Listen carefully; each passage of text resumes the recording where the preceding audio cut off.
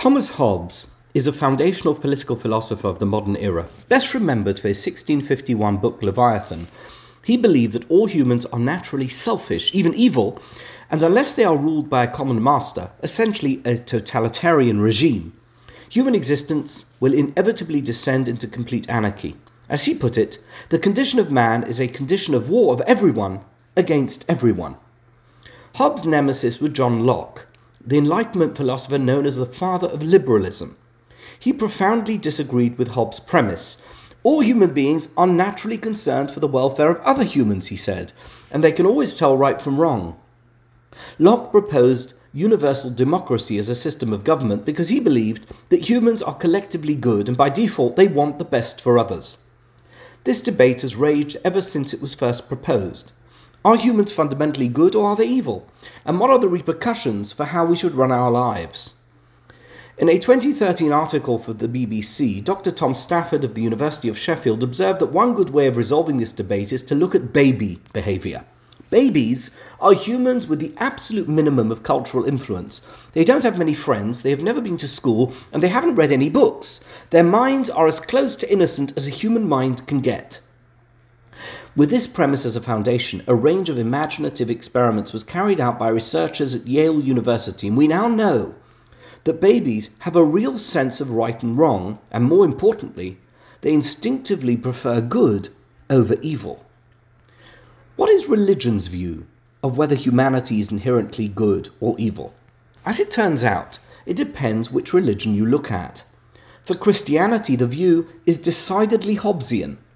As a result of Adam and Eve disobeying God and eating forbidden fruit in the Garden of Eden, humans are considered permanently damaged by original sin, always predisposed to sinful behaviour.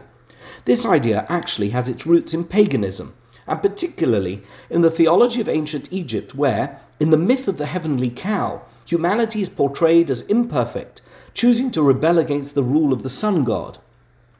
In this reading of the human condition, evil exists because of humanity's selfishness, and in the story, the sun god has to eliminate the very people he had created in order to rid the world of evil. Meanwhile, Greek philosophy saw things rather differently, much more akin to Locke.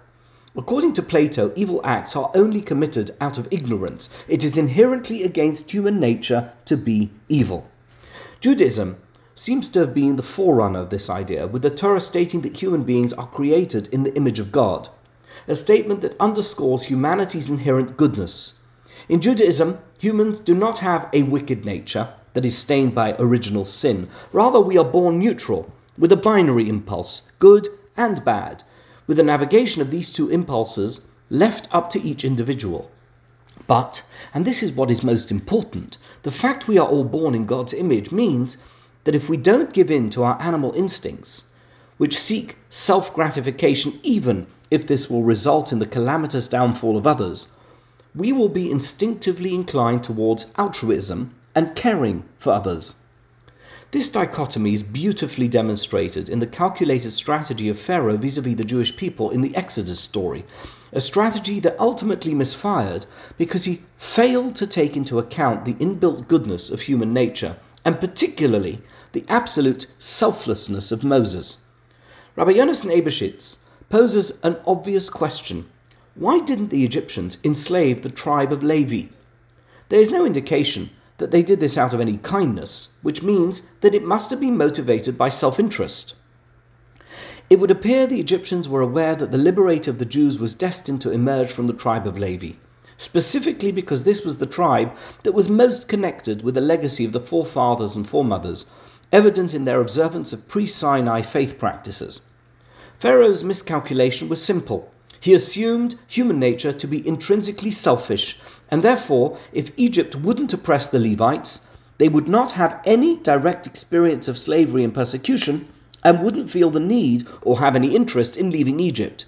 They would certainly have no interest in producing a charismatic liberator who would lead the nation out of slavery. But Pharaoh's breezy assumption was nothing but an ill-informed gaffe.